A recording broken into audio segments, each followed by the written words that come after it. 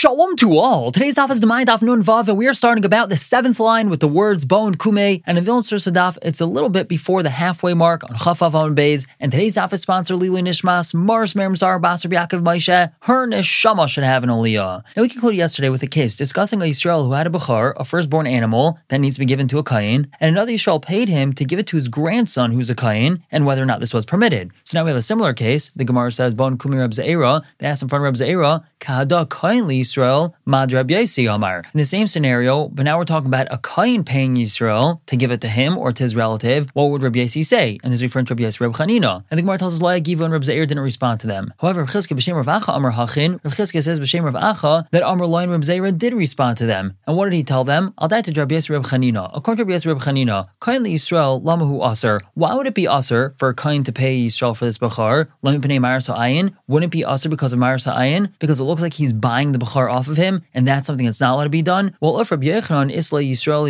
Aser Mipnei Ma'aser Sa'ayin, even Rabbi Yochanan in the previous case had said that a Yisrael paying another Yisrael to give the bechar to his grandson, that's aser only because of Ma'aser Sa'ayin. And Rabbi Yisrael Chanina argued with him in that case, so he would argue with him here as well that it would not be aser because of Ma'aser Sa'ayin. However, Rabbi Yisrael Bun says Chil Kachim Yeshkan. Over here, there's a chil, there's a desecration of Kachim. V'Tamar Mipnei Ma'aser Sa'ayin, and you're saying that the only issue over here is Ma'aser Sa'ayin, then it looks bad. It's Ma'aser Sa'ayin because it looks like he's buying the bechar off of him. There's a real chil kachim over here. And how do we see this? Furthermore, from this, the Tani we have a brayso that says, if Kohanim Levim go to help out in the threshing floor, meaning a Yisrael is down at the threshing floor and he's getting ready to thresh and to winnow and do different things to his grain, and all of a sudden a Kohen or a Levi shows up and says, hey, you need some help? They're not allowed to be given truma or meiser, and if the Yisrael gave them truma or meiser, harei zechil, this is a desecration of the truma and meiser. Shnever, because the pasuk says v'lo yechalu kachim b'nei Yisrael, you shall not desecrate the holy things of the b'nei Yisrael. V'hein machal son, and this is considered desecrating them. So if something like this is considered a chilul, all the Kohen or Levi did was help out in the Beis Hagranos, and they want to receive truma and meiser for that, and that's considered a chilul of the truma and meiser for sure. A Kohen paying for a bechar is considered a chilul of the bechar. Now the Gemara just continues how bad this is. Nun vavam beis on top. Yosir Mikain, more than this. Amru, they said trumasan ain't truma. This truma is not considered truma. Masrisan ain't on meisers, and this meiser is not considered meiser. V'kedeshon ain't on hekdesh, and anything they make hekdesh is not considered hekdesh. V'alein akasav aymer, on these people the pasuk says rasheha b'shoichad yishpaitu. Its heads judged for bribery. V'kayaneh b'mechir yairu, and its kaihanim taught for a price. And it's considered like the kaihanim are teaching for a price, doing work in order to get truma or paying for a bechar. V'amakay mevi aleim shalosh paranyos, and Hashem's going to bring 3 punishments on people that do this. Hadahu d'chsiv, that's what it says in the pasuk. Lachein beglalchem, therefore because of you. Number 1, Tzion sadet techaresh. Tzion will be plowed as a field. Number 2, V'Yerushalayim iyentiyeh, and Yerushalayim will be turned into heaps of rubble. And number 3, V'harabayis l'bames yar, and Harabayis will be turned into piles of stones like in a forest. Now the Gemara tells us, Masnisa pligal Rabbi Yochanan. It seems to be that the following Mishnah is not like Rabbi Yochanan, because the Mishnah says, Hamakadosh b'trumas or ma'ases, someone who's makadosh a woman with trumas or ma'ases, with matanes or other matnas kuhuna, with mechatas, with efer chatas, and with mechatas or efer chatas, which is the water and the ashes that's used as part of the paraduma process. Harezi mukadeshes, she's mukadeshes.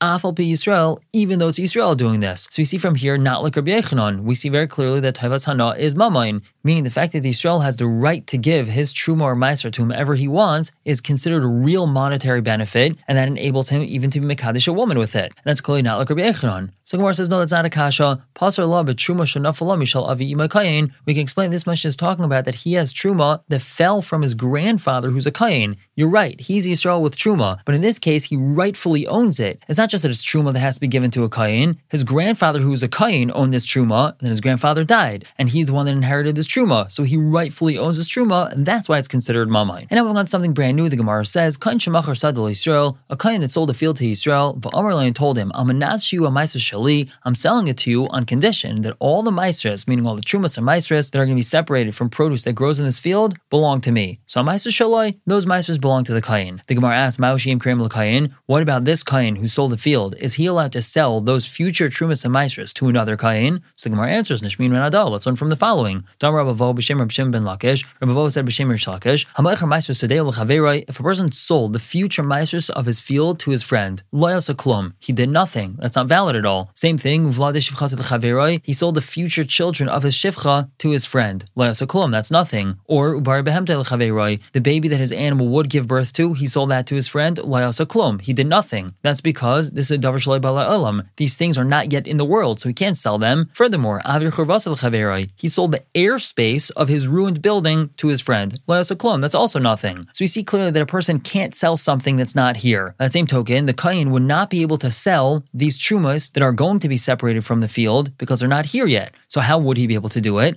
Ella, rather, he could sell the field and retain the maasros for himself. He could sell the fellow his maidservant, but retain the rights to any children that are born to that shevcha. Or he could sell him an animal, and he could retain the rights to any animals that are born from that one. And furthermore, he could sell him his churva, and retain the rights to the airspace. Now the Gemara asks on this last case that we had mentioned, that if a person sells the airspace of his churva to his friend, that's nothing. And the question is, how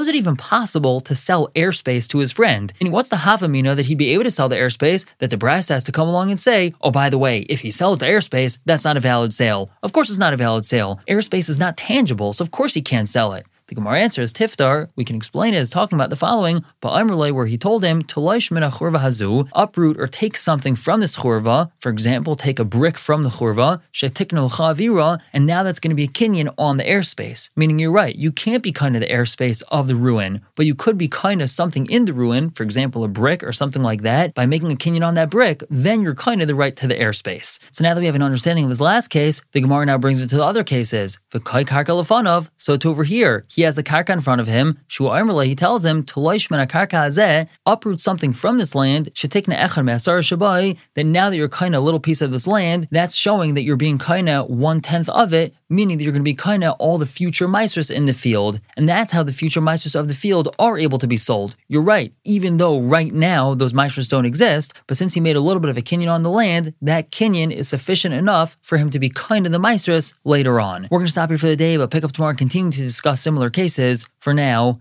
everyone should have a wonderful day.